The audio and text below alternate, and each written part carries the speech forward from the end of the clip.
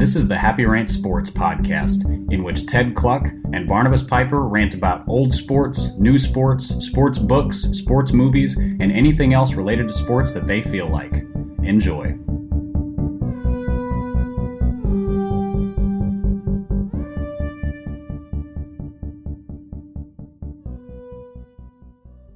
Hey, welcome to the Happy Rant Sports podcast. I am Ted Cluck, joined as always back in studio by Barnabas Piper. And Pipe, much like our boy Ron, I've been traveling for the last 3 weeks. So my home studio here in Jackson feels a little bit foreign.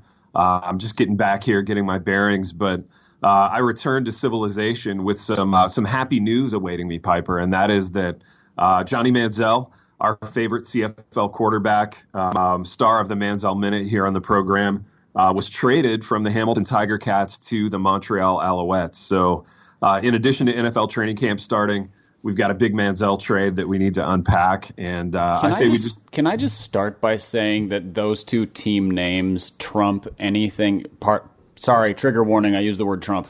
Yeah, exactly. They completely defeat any team name that the NFL has to offer. Dude, they so do. And I don't know what a Tiger Cat or an Alouette is, but the names are way cooler. I think we've talked about how redundant Tiger Cat is. That's like saying dog pit bull, you know. But I do love it. And I can tell you this, too, in case you haven't watched a lot of CFL this year, I'm not making any assumptions one way or the other. But those two teams have magnificent uniforms. And I think those two teams' uniforms would be top fivers if they were in the NFL. So tip of the cap to the CFL, to the Hamilton Tiger Cats, and the Montreal Alouettes for pulling off an interesting trade here mid-season. Manziel was kind of languishing on the bench behind a guy named Jeremiah Masoli there in Hamilton, who was playing really pretty good football. He was one of the best quarterbacks in the CFL in the back half of last season. So it was a weird log jam in their quarterback room. To his credit, Manziel said all the right things about the Hamilton experience. You know, got along well with Masoli, was happy to be there, enjoyed working with June Jones and his staff. But he is off to Montreal. Montreal, Pipe, just for a little context, has been the most abysmal team in the CFL for the last 2 or 3 years. They've just been really, really bad. So what you're saying is the man who was drafted by the Cleveland Browns is now going to the Montreal Browns. He basically is. He's going to the Montreal Cleveland Browns. However, I have become sort of a Montreal fan this year, in part because of their sweet uniform, but in part because I sensed that they were going to trade for Manziel. So I've been following Montreal, and I have to tell you, their roster isn't as bad as it appears at first glance. So I think Montreal is trending in the right direction. They have some players on their team that I really enjoy watching, and I think it's Manziel could be an interesting catalyst for that team in terms of opening up their offense. And quarterback was it was one of these trades where quarterback was really the weak link for them. They kind of had nobody at that position going into the season, and they needed to make a move of some kind. So, which is to say they were doomed, because like you can get away in other sports with not having a star at a position. You can't get away in football without having a good quarterback.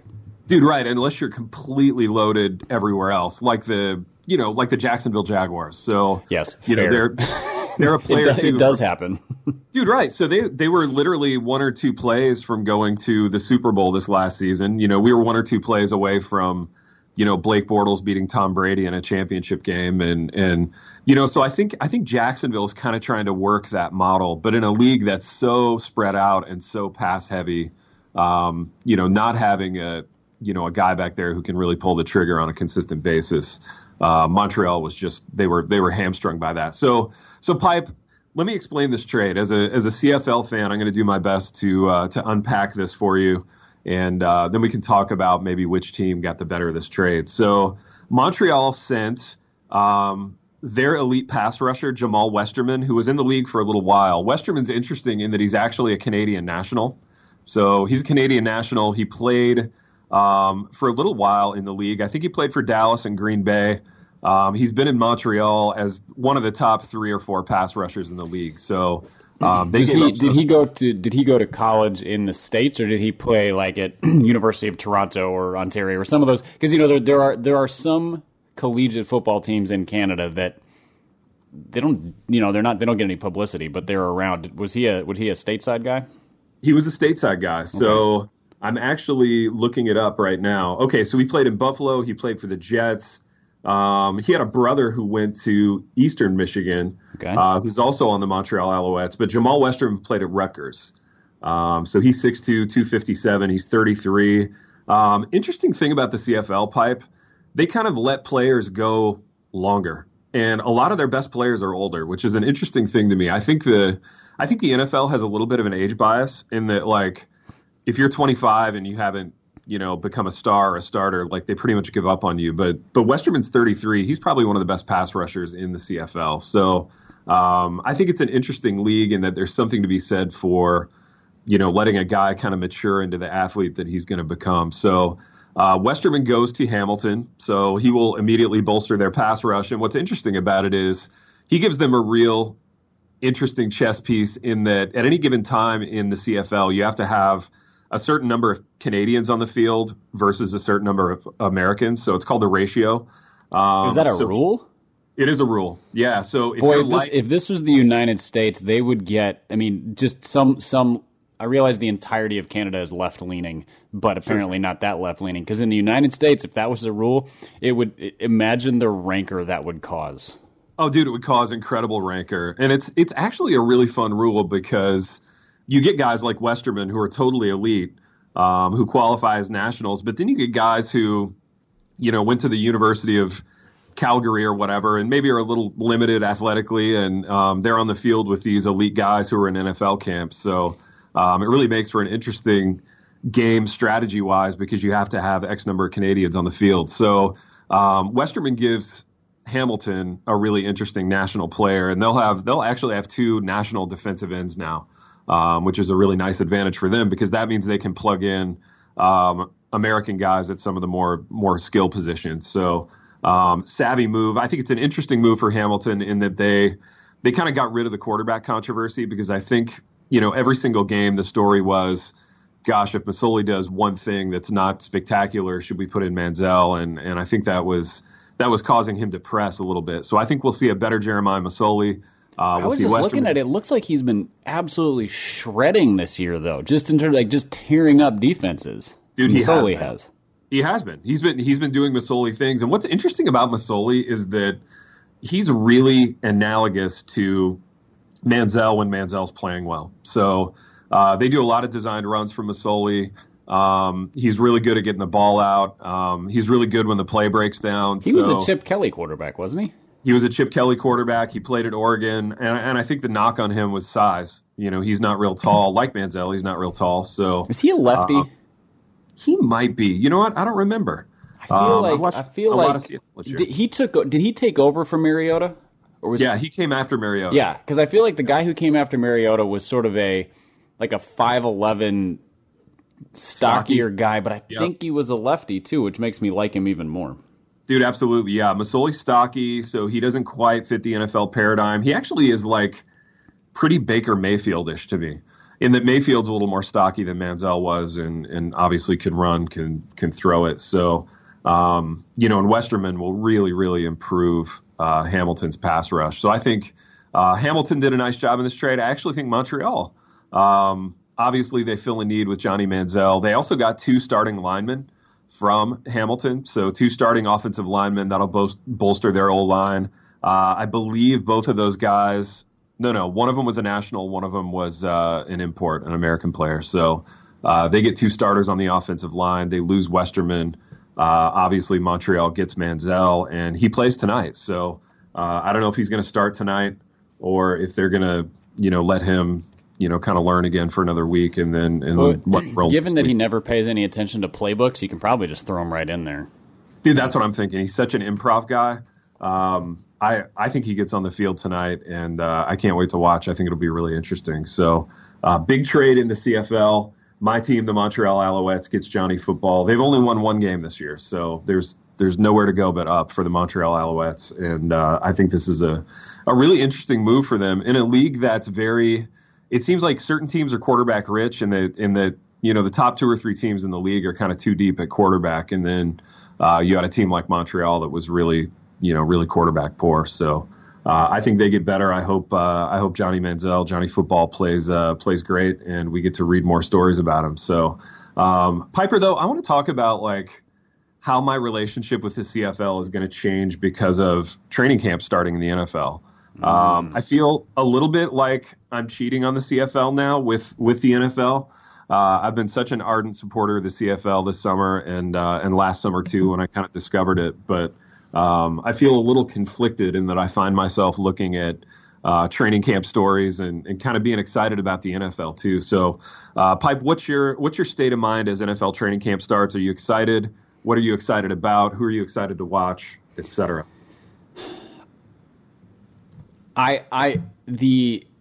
Well, first of all, it's 111 degrees outside, and I'm sweating just thinking about it, which means it doesn't feel like training camp should be starting. It feels like it should be a little ways away, but it is. Absolutely. So the impending pleasure of football season is wonderful. You know, my kids are going back to school next week.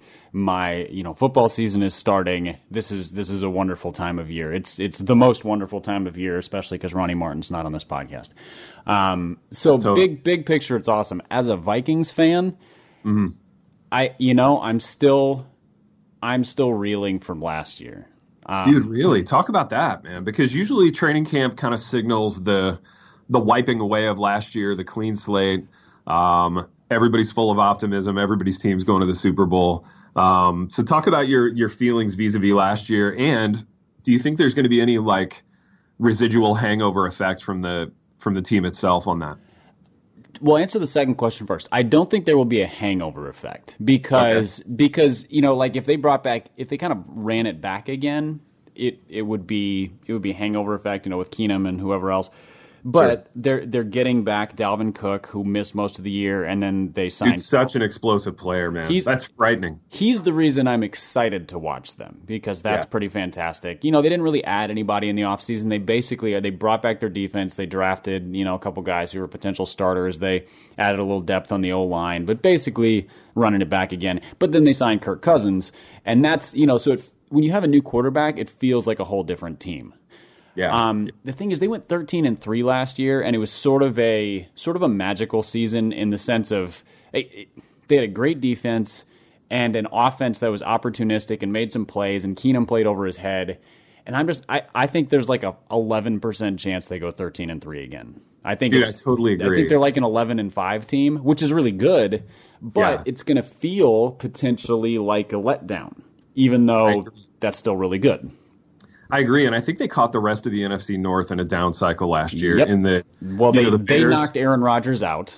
They knocked Aaron Rodgers out. Green Bay had a lot of other injuries at wide receiver and running back. They didn't really figure out until the end, and the Bears were a mess last year. I think, not just because I'm a Bears fan, but I think the Bears are going to be a really interesting team this year in that they basically bought themselves a receiving core.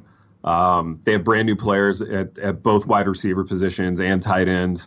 Trubisky's a year older, so I think the Bears are going to be much more formidable this year. Yeah, their new head coach, Nagy, is supposed to be – he's sort of from the Andy Reid tree, so a creative offensive guy, which should be good for Trubisky. They've got good running game, decent offensive Jordan line, Howard, solid defense. Like they're especially their front seven is really strong. Yeah, I think they're the worst team in the division. But they could be a 7-win team, Dude, they totally could. Totally could. And the Lions are, who knows what they are under Matt Patricia, but you have Matt Stafford, and that means that you can put up yards on anybody. You might turn the ball over, whatever. They're a little inconsistent as well, but again, that's probably a 7 to 9 win team. Yeah, and I think it's going to be a tough division for. And Aaron Rodgers is terrifying because he is. I think Brady is the best quarterback in the league consistently. I think Rodgers has the highest ceiling by far. No, I agree. A great Rodgers game at this stage of both of their careers is better than a great Brady game. I think Brady he can just make plays that nobody else in the NFL can make, and so that means that if you're leading 20-16 and they're on they have 90 seconds left, it's terrifying because they can absolutely score a touchdown from anywhere on the field at any point because Rodgers is nuts. And so as a Vikings fan, I feel like it's going to be a rough season. I don't trust Kirk Cousins. I think he's fine, but I don't think he's that much better than Keenum in terms, especially not given the money.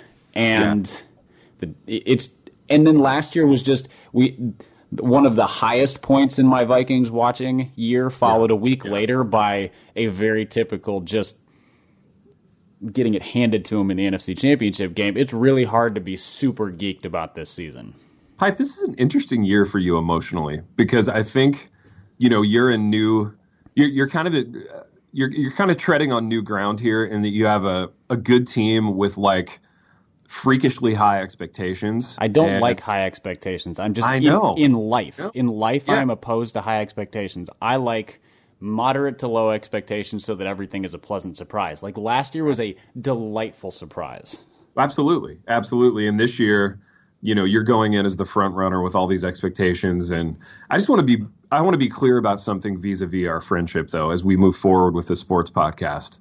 And the audience knows that I do not like Kirk Cousins, but I just want to free you, Piper, to be excited about him and excited about the Vikings as the season moves forward, because I will be enough of a pro on the program to be able to hear you. I don't want you to feel like you can't gush about the Vikings if they get off to an 8-0 start or something crazy like that. So, here's the thing: as a Vikings fan, if they get off to an 8-0 start, I'll be waiting for Kirk Cousins to break his hamate bone or something. The other shoe is a perpetual thing that drops. Dude, and right. So, even as I say that, I almost think an 8-0 start is the worst case scenario for you. You will be a mess emotionally if they start 8-0. Right. If they win 2 out of every 3 games, so if they go 2-1 and then they're 4-2 and 6-3, that will feel okay to me, because the other shoe is being put off by those occasional losses, especially if there are no catastrophic injuries during that process. Yeah. So if they go 11-5, they win the division. That's probably emotional best case scenario for you. And they stay relatively healthy. So. And honestly, if they go 11-5 and the Packers are 12-4, it'll suck to eat a little crow because Packers fans won't shut up. But then they're a wild card team at 11-5. I kind of like that better because I would stack them up against anybody in the NFL. I think the Eagles are the clear favorites, but I'll stack the Vikings up against anybody and say they have as good a chance to win. I just don't want to be the favorite. I hate playing the favorite. I hate playing from in front. That makes me very nervous. Dude, do you sense the perception that in spite of their Super Bowl victory, the Eagles have somehow managed to finagle not into the favorite role? I just don't. I don't sense. I think that's what happens. Hype. Yeah, I think the perception is that they caught lightning in a bottle because Nick Foles was their quarterback, and some of that is true. Yeah. But then you have to remember that Carson Wentz was playing at an MVP level for 13 games, something like that. And if he comes back, at 80 or 90% of himself, or 100% by the end of the year, that team is bonkers talented. And they kept their head coach. They lost both their offensive coordinators. That might hurt them, but the system is in place. And they added Michael Bennett. And didn't lose anybody of note. They're scary. Dude, they are scary, and they're just doubling down on pass rushers. Yep. They're just getting freakishly deep up there. They have so many guys who can do so many things. So I want to play a little word association with you, Piper. I'm just going to throw out names of players or teams or coaches, and I want you to respond to them, because I think there's some really interesting storylines going into this year. There's some teams that I'm just beside myself with excitement to watch. And I can't remember necessarily feeling that way going into an NFL season for the last few years. So the first name I want to throw out is John Gruden. John Gruden, new head coach, Oakland Raiders. The team's moving to Las Vegas. Gruden hasn't coached in a long, long time. Big personality. What's your feeling on that? I think John Gruden is playing possum. Interesting. I just encountered I was another columnist who wrote this. I don't remember who. I wish I could give credit by name. I don't want to steal anybody's ideas, but he's been out of the league coaching wise for close to 10 years, maybe, and the game has completely changed in that time. And so there's this perception, especially given who he's signing. It's a lot of older veteran guys. the way that he talks about establishing the run, which is not the way the NFL works anymore. Yeah. But I think he's playing everybody. Interesting. I think if you go back and watch, his last 8 years of, the quarterback camp thing that he's done on ESPN and his Monday Night Football stuff, I really don't like listening to him talk. He annoys me. Yeah. But the man knows football. He does. And there's no way that he has missed how football has developed. Yeah. And he's interacted with every head coach. Yeah. Every quarterback, every up-and-coming quarterback, which means he's also interacted with the college game. And so I think that maybe not first year, just because there could be some sort of like he's got to limber up a little bit as a coach. Yeah. Yeah. I think he's going to be a really good coach again. Dude, it's interesting. Derek Carr might be the best quarterback he's ever had. I mean, Rich Gannon aside, Rich Gannon was really, really good. Rich Gannon had a great year, but but he was never good any other time in his career, which makes you think that that might have been thanks to Gruden. Dude, Rich Gannon actually is proof of my older quarterbacks theory, which is I think he got better as he got older, and he never really got huge opportunities until he was in his mid-30s. But you look at the quarterbacks that Gruden rolled into seasons with. Previously in his coaching career, and it's not an impressive list. No. I mean, we're talking about guys like Sean King and Brad Johnson, and Gruden always got it done with Brad Johnson's another one who got better as he got older. That's it. Absolutely. Absolutely. And I think Gruden got a lot out of those guys. So to me, it will be very interesting to see, what he gets out of a Derek Carr who kind of regressed a little bit last year. So, there was a lot of Derek Carr hype and excitement 2 years ago, but last year he kind of came down to earth. So, it'll be interesting to see what he gets out of both Derek Carr, if he can resurrect Amari Cooper, who was an elite receiver out there a few years ago and kind of regressed a little bit last year too. So that one is going to be very interesting. Next team, Piper, Cleveland Browns, a team that I'm very excited about. Big roster moves in the offseason. We've got a little bit of Josh Gordon drama that broke yesterday or the day before with him not reporting to training camp on time, which I think is massively worrisome to the Cleveland Browns community. What do you make of this team? Well, on the Josh Gordon thing, my understanding was that he let them know that it wasn't going to happen, so there wasn't a dispute. It seemed like a voluntary, like a therapy kind of thing where he's gotcha. It sounds like he's in an adult, mature way trying to handle his struggles with addiction, and that doesn't mean that he's relapsed, but. Reading between the lines, I wonder if he looks at training camp and kind of getting back into the NFL life and knows that there are some triggers there. And so he's trying to get himself right before getting into that situation. So it could be worrisome, but only in the same way that everything about him is worrisome, because his career and in some cases, his life is kind of hanging by a thread. But I don't know that means that he's just not going to be around this year. He could come back and do really well. I hope that's the case. He's an awesome player, and then also just for him as a person to bounce back.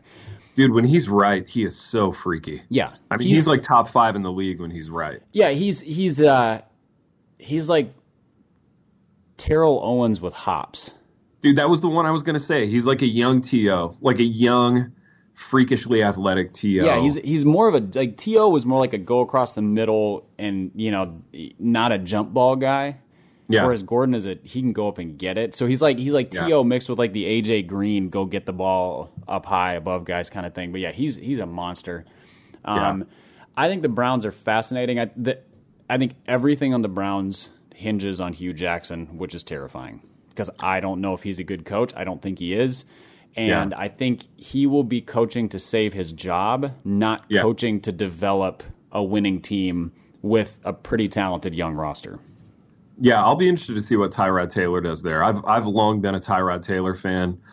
He put a garbage Bills team on his back last year and drug it to the playoffs. So it'll be interesting to see. I hope he has his full allotment of receivers and guys stay healthy. And like you said, I hope Hugh can get out of his own way enough to to really let that team mature and do well. So I think the best thing for the team and for Hugh is probably to start Tyrod.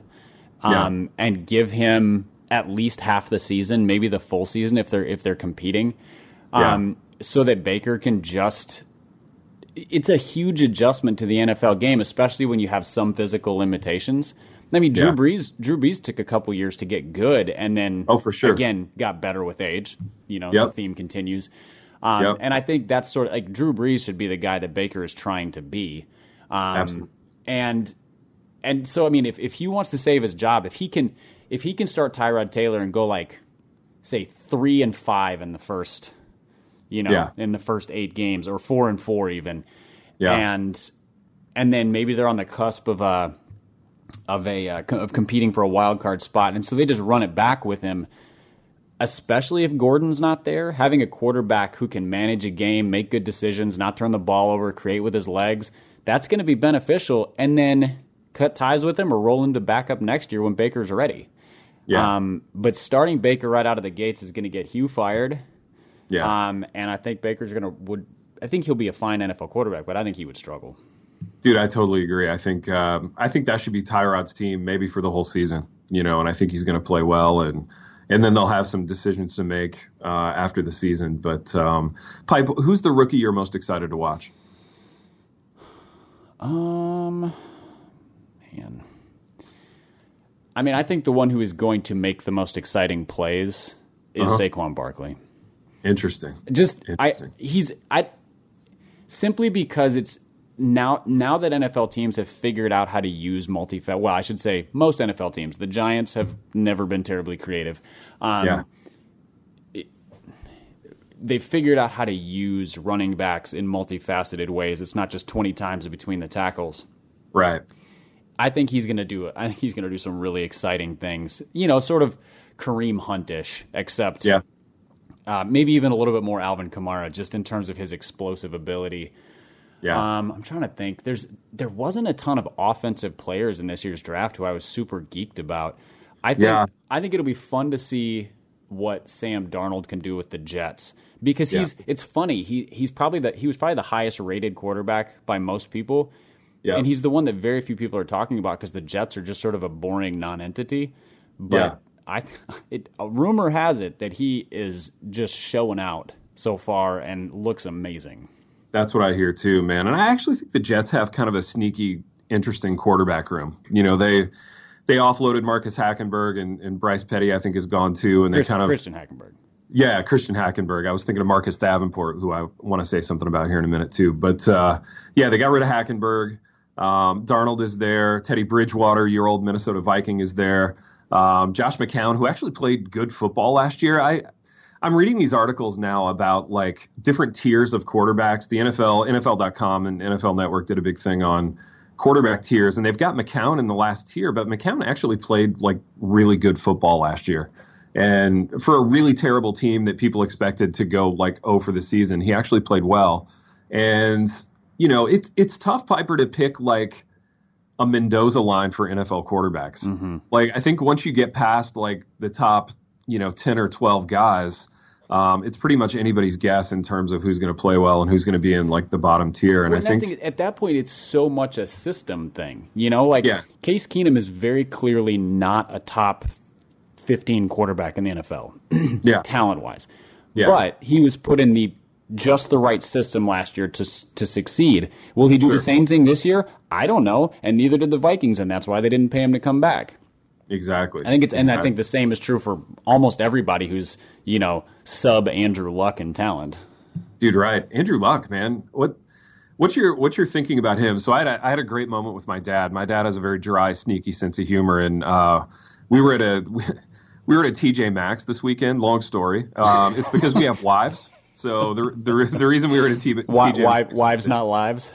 Yeah, we have wives. We're both happily married. So from time to time we find ourselves in a TJ Maxx. But it was a TJ Maxx in the Indianapolis metro area, and there was like a clearance rack with Andrew Luck jerseys, and we're thumbing through these jerseys, and my dad's like, "Does it come with an ice pack on the shoulder? Is the guy even going to be able to throw the ball?" So I think that's actually an interesting storyline. I think the Colts roster is a mess, but. Luck was but it's a lot less of a mess than it was 2 years ago when he played. Exactly. Yeah, exactly. It's showing signs of life at least. So I think a healthy Andrew Luck makes for an interesting storyline this year. And like, where do we rank a guy like that? What tier does he slide into, provided he comes back and he's healthy and he's kind of a fraction of what he once was. So well, he's had such variance in his career because he's, he had a rookie year, which was rookie-ish, showed a lot of promise. And then he had a year where, he was MVP level. And then he had a year where he was like, whatever, a 30 touchdown, 20 interception guy and got hurt. Right. And so he hasn't shown for any stretch of time, he hasn't done the Aaron Rodgers, like he is an elite player, or the Russell Wilson, you kind of know what he is. So yeah, I hope he is healthy because I like him as a player. He's really fun to watch. He's sort of Ben Roethlisberger without all that attitude and baggage. And in the NFL, it's just better when all the quarterbacks are good. Yeah, totally, dude. Totally. I want to see him. I want to see him show out this year. And it's interesting to me. He seemed like really good player stuck on a really bad team, trying to do too much. So as we bridge into the NBA offseason, like who's the NBA analog of that? So like super talented guy with a garbage team, just trying to do too much in a way that sort of hinders his development. LeBron James. Yeah, that's true. Even more so this year because he left Cleveland and went to an LA team that is now worse than that Cleveland team was, I think. Dude, so true. Especially because they've signed every head case besides Dwight Howard. Dude, can we talk about that? Can we talk about like how quickly you think that team is going to just come apart? I think it's going to be like one of the greatest gong shows in the history of sports. We're like gearing up for that in the NBA with the LA Lakers next year with LeBron. Just talk about that. Talk about that move. We haven't talked much NBA since all this stuff went down. Yeah, I mean, I think we recapped the draft and then we took a few weeks off in free agency.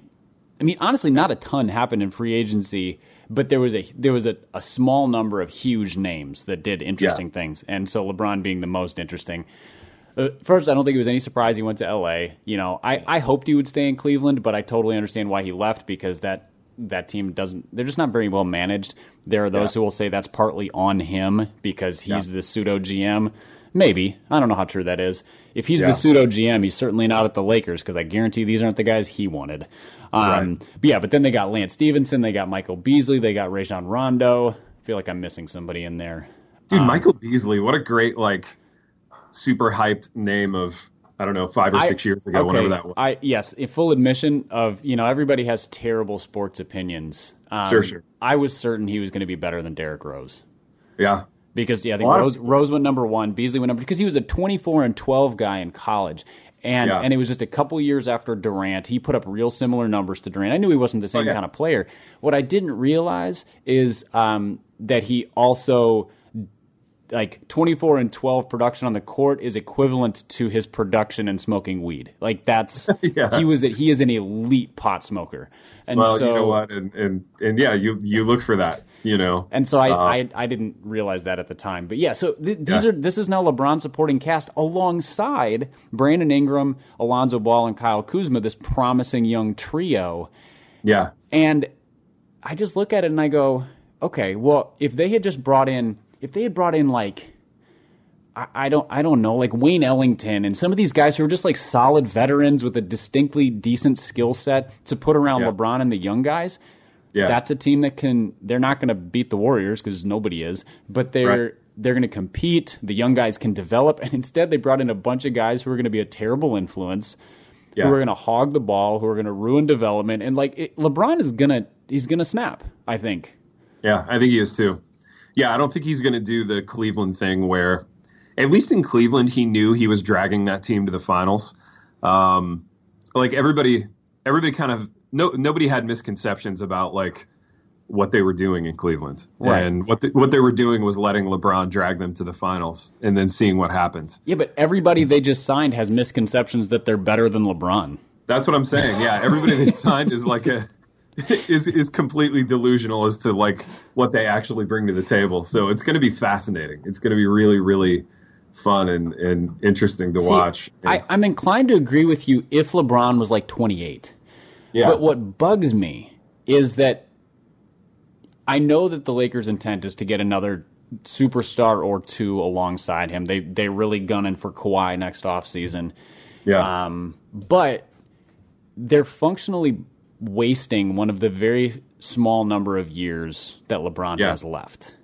Dude, right? It's sand in the hourglass at this point. I mean, the only way this works in their favor is if LeBron sits out half the season sort of voluntarily here and there. He's like, I have a sore ankle. To sort of save himself, because the man is 30. He's 33 or 34. He's been in the league since he was 18. Right. He's been in the finals for 8 straight years, which means he's played an additional somewhere between 2 and 4 full seasons in playoff games, which are even more rigorous than regular season games. Absolutely. So the fact that they're just burning this year makes me sad, because he's the best player of this generation, possibly the best player ever. I'm still Team Jordan, but and they're just wasting the year, and that bothers me. Dude, so if you're the Lakers this year, do you go like full pitch count on LeBron and just like look at the schedule and plan to shut him down for certain games? Oh, and you go like full Greg Popovich when Tim Duncan was 39, and he doesn't really play the second night of back-to-backs. He sits out, he'll sit out if like, Memphis or Minnesota is coming to town, where it's like, that's going to be a competitive, rugged game, but it doesn't really matter, and we're not, and if they miss the playoffs, so what? And in the West, there's a shot that they do miss the playoffs. Oh, most definitely. Because it's a loaded conference, more so now than ever. Exactly. So let's talk about the West. Let's talk about a player and a personality that I really like going to a team that I really don't like. Which is Boogie to the Golden State Warriors. Now, this just strikes me as like, Exhibit A1 of the rich getting richer. And I just kind of feel like the rest of the NBA should just, take the season off, and they should play with 4 teams, and they should start the playoffs like, in a few weeks and just let it play out. This is crazy to me. How this happened. So here's why I don't think people need to be upset about Boogie going to the Golden State Warriors. If all you're looking at is Boogie's last 2 or 3 years going to that Warriors team, so you're like, he's skills wise and production wise a top maybe 3 big man in the league. Yeah. Attitude wise, questionable. Clearly, here's the thing: he's not that guy right now. He is a large man with a ruptured Achilles tendon. That's true. Who took that deal because he would have taken a 2-year, $30 million deal if that was on the table. Yeah. But I don't think it was from anybody. Dude, let's talk about precedent on like big athletes coming back from Achilles. Like, what does that look like? Do we have much in the way of precedent there? And if so, like, how has it gone? Off the top of my head, I can't think of any great examples, but I know that every former player who's a commentator now, a lot of, front office people, et cetera, are just, they say like that is one of the hardest injuries to come back from. I think Kobe was a ruptured Achilles who came back. Yeah. And, he was a shell of himself afterwards. He still put up numbers, but that's because the Lakers let him take 38 shots a game. I was going to say that's because he shot every time down the floor. And here's the thing. Kobe was one of the most maniacal workers of anybody in NBA history. Sure. And Boogie is not, to put it lightly. He's maniacal, but not the most maniacal worker. And so there's a decent chance that he will never be the same player again. That's true. He's not coming back until January at the earliest. If he does come back in January, he won't be kind of play himself into shape until March or April. Right. Again, if the thing is fully healed, there's no complications. So what this was the Warriors spending their like lower level, mid-level exception on it's like getting a bullpen guy at the trade deadline in baseball kind of thing, where you're like, well, he'll help us maybe in the playoffs. Sure. Maybe, but there's still we don't know that. And so they basically what they're saying is, we like the team we have. If we get something out of him, great. If not, it was $5 million, which in the NBA doesn't mean anything. For Boogie, it's a chance to get in the postseason for the first time ever, maybe. Yeah. And that's it. I mean, it's really actually a low wattage move with big names. Dude, right. It's a low risk, potentially high reward move. But even if the reward isn't high, like nobody's really out anything. I will say I loved the move from Boogie's perspective. Oh, most definitely. Most definitely. It makes a ton of sense for him. It's a great situation to rehab in the sense that, I think it'll keep him motivated too, because You know, the chance to come back on a really significant team is a big deal. And if he comes out of there with a reputation for working well with the other guys, not, you know, he's not fighting with Steve Kerr, he's not pissing off Kevin Durant, you know, Steph Curry saying good things about him. That means that if he's 90% of his previous self, he's going to get a huge contract from somebody. And, you know, whether it's the Lakers or whoever else who have money next offseason, because he's proven that he can mesh in a pretty tight system. Yeah. No, most definitely. I think it's a really compelling move. Pipe, let's talk about one more NBA move. This is Kawhi to Toronto. And in the same way that I explained a Canadian trade to you, I want you to explain this Canadian trade to me. We have another player that we both really like. I think we both are big Kawhi Leonard guys, but talk me through this one. Yeah, this was an interesting one because there was so little backstory on it. It was mostly just confused silence, kind of where's Kawhi at? You know, all of last season he missed all but 9 games. There was his teammates kind of threw some shots at him. His coach seemed pretty tense about it. There just didn't seem to be a lot of clarity on how healthy he is and where's his head at and what does he want out of the game. And so it just sort of became an untenable situation where San Antonio couldn't bring him back, or he just didn't want to be there. Yeah. So they flipped him. Again, they're still not, like, I don't think anybody knows how healthy he is. If he's going to be 100% this year. If he's going to be 100% this year, Toronto made a great deal. Because they got a top probably 5 or 7 player in the league. Two years ago, he was a top 3 or 4 player in the league. You know, most definitely. Like LeBron, Durant, Kawhi, those were the guys. And, you know, former finals MVP, whether or not that was deserved. And then they gave up DeMar DeRozan and Jakob Poeltl, who is, you know, he's just a nice rotation big man, kind of, you know, the kind of guy who will play until he's 38 because he's smart and rebounds and is in the right position. Popovich will love him, you know. And then I think there was a protected first round pick in there, which is always nice for the team. Yeah. But I think it's really interesting for both teams because San Antonio, when you lose Kawhi, you don't have any stars left. And so you have LaMarcus, who's okay. But that's a team that could be ready to rebuild, but it's the tail end of Pop's career. And so they don't want to rebuild. So they go out and get an all-star level guy in DeRozan, who's a weird player because he never shoots any threes, or if he does, he's not very good at it. But he can score, and he's, by all accounts, a good teammate, and he's kind of built himself into a really good player. And you give up this elite guy, but nobody knows where he's at. Toronto's in a position now where they have 1 year to try to get Kawhi to stay there. That's what I think that's what they want. But if he walks, I think that's also something they're fine with because they know that a rebuild is coming.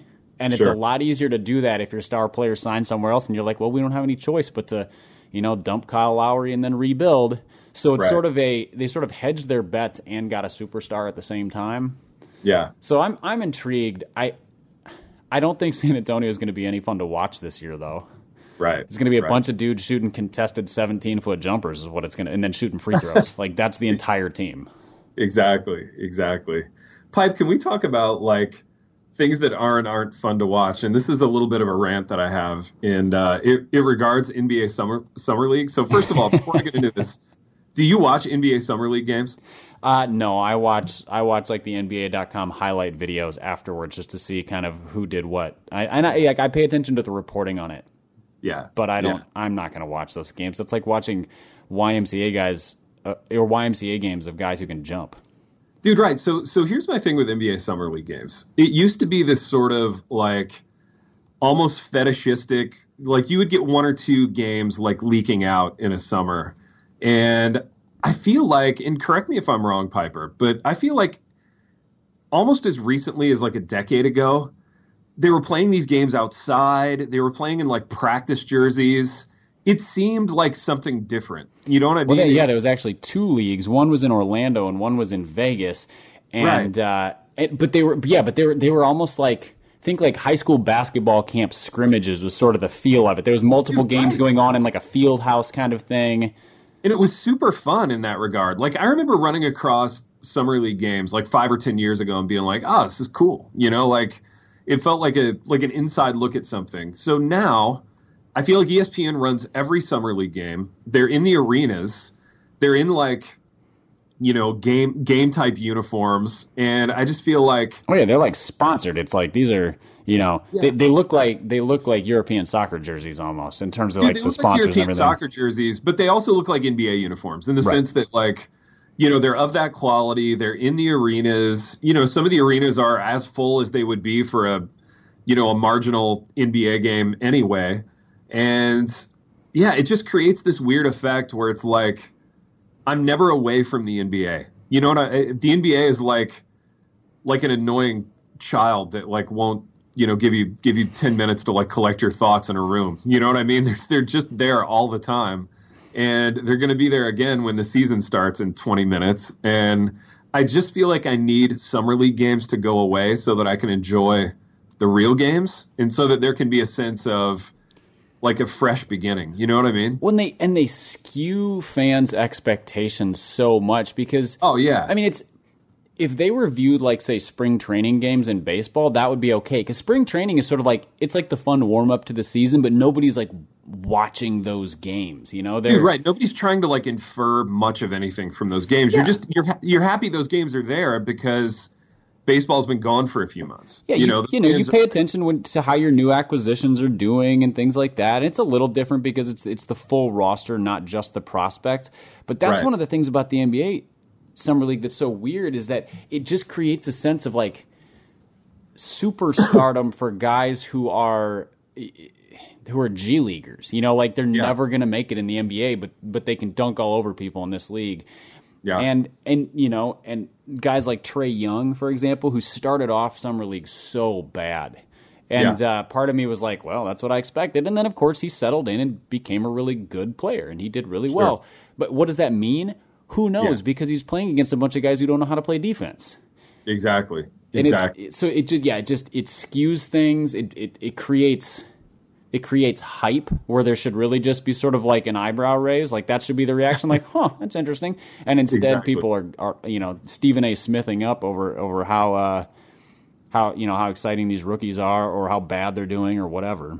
Dude, I know, it's crazy. And there must be some demand for it or else, or maybe ESPN's just filling time that would otherwise be allocated to the Midwest Poker Tour or the hot dog eating contests or the fact that cornhole tournaments are on TV now to me is just that's a come Lord Jesus moment. There's not much hope for the world anymore. I blame the Olympics because every 4 years people get all geeked up about curling, which is essentially just cornhole. It's cornhole on ice. On ice. Yeah. It's crazy. Those people are not athletes. Right. They're competing, but they're not athletes. Poker tournaments. The fact that poker has become a TV thing, or it really did during the rise of Texas Hold'em probably 15 years ago. But that's how does anybody watch poker on TV? Yeah, Come Lord Jesus is a good response. Burn it all to the ground is a good response. Yeah. Just give me play replays of Kenny Stabler's best games or something. Just do something besides this nonsense. Something athletic. Yeah. Even in the early days of ESPN, there was they were putting Australian rules football on, and it was this weird thing, but at least it was super athletic, and guys were tackling each other and running a whole bunch, and you're I don't even know what I'm watching, but this is kind of cool, and it's ESPN and it's 2 a.m. or the strongest man competitions were these huge Norwegians are throwing tree trunks over their heads and stuff or pulling Mack trucks. I'm not that interested in the winner of it, but I'm fascinated by the ability of these guys to do that thing. Dude, right. You get the sense that you're watching athletes, whereas, poker, cornhole, I don't know, man. It's grim. I think I'm just getting old, Piper. I think I feel like the basic premise of this should be if your average viewer can do the same thing these people are doing, it probably shouldn't be on TV. I agree. Yeah, anybody can sit and play poker. I mean, things like golf are kind of borderline until you realize the precision with which they play, and you're the average person can swing a club, but they can't do that. Yeah, and all the golfers are like super athletic robots now anyway, so they are athletes of a kind. You know? Yeah, I mean, you watch... They're like super athletic, waspy, hot robots, you know? It's like watching a 90s like boys boarding school movie, and they're all like Chet Danbury, you know? What was the name of that? What was the name of that? Brendan Fraser, Matt Damon was in it. Dude, School Ties. School Ties. That movie. That was a great movie, but yeah, it is. I mean, the whole point was that they were waspy white dudes, and then one of them was a secret Jew. One of them was a secret Jew, and all the other guys were named like, Chet Danbury, and they were all treating the Brendan Fraser character badly. That's a great movie. But the funny thing is, Brendan Fraser's character could have actually been named Brendan Fraser, and it would have fit right in. Like, that's the perfect name for that. Dude, it is the perfect name. He could have been one of the waspy douches, you know? Yeah, dude, I feel like the 90s was the king of, like, boys boarding school movies. You know what I mean? We had a whole spate of them in the 90s, and then we kind of went away from that, so... I mean, it's probably for the best, given the stories that have come out about boys boarding anything since then, but... dude, that's true. Yeah, that's so true. We've lost some innocence since then. It's the end of an era, man, for sure. For sure. And Piper, I feel like we're nearing the end of this program in that we've started at Johnny Manziel and we've ended at boys boarding school movies in the 90s. So Johnny Manziel might have benefited from going to a boys boarding school. Might have kept him on the straight and narrow. He might have. Now here's an interesting hypothetical to end the show with. Could Brendan Fraser's character in School Ties, who was also a quarterback, could he have kept Johnny Manziel on the bench? Would it have been another Hamilton Tiger Cats type experience for Johnny if he had gone to the same Tony boarding school that Brendan Fraser's character went to? See, I think it to mix my sports movies, Johnny Manziel would have been Sunshine from Remember the Titans, who shows up and takes the job. He kind of has to wait his turn, but then he gets his chance and shows what's up. But I think Brendan Fraser's character would have been sort of teammate enough to take a back seat and go play safety or something. Dude, yeah, I feel like Brendan Fraser, he was tall, he was athletic, he could run. I feel like he would have moved to tight ends. And Johnny Manziel settles in at quarterback, and I think they would have gone undefeated. That would have been a really hard team to beat. And even though he was a waspy douche, you still had Matt Damon who could run the ball, and he could do some things too. So that was early Matt Damon, early young Matt Damon. At the risk of racial stereotyping, it is worth realizing that they were all white dudes. And so that undefeated would have been tough unless they played in an all-white league. Dude, they did. They played all-white like boarding school teams. So yeah, they would have gotten rolled by a real team, obviously. But yeah, for the league that they were playing in, I think they would have been tough to beat for sure. But Piper, all we can do is speculate. We'll never see that. We'll never see Manziel on the field. Maybe that's your next film writing project. Your next screenwriting effort will be a mashup of Remember the Titans and School Ties.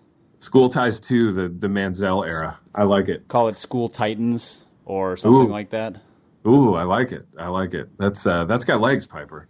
But we've done what we always do on this program, in that we've wandered to and fro throughout some sports issues. We didn't get to the Mariners, but we'll get to the Mariners next time, I think. Yeah, baseball season runs until Christmas, so we've got plenty of time. Forever.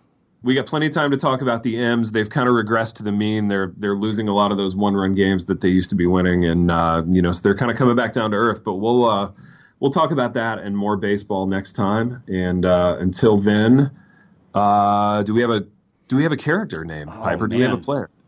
This always sneaks up on me. I think in honor of him holding the job, I think Jeremiah Masoli is a good one. That's a good one, cadence-wise, too. So we've wandered to and fro throughout this program. Until next time, Jeremiah Masoli. The Happy Rant is brought to you by Resonate Recordings. If you go to resonaterecordings.com, you can see the full range of services they offer. So if you're considering starting a podcast, they are the ones we recommend going with. Again, go to resonaterecordings.com to see their prices, to connect with them and ask any questions, and to see what they can do to help you launch, edit, master, and improve your podcast. Again, go to resonaterecordings.com to see what they can do to help you launch and improve your podcast.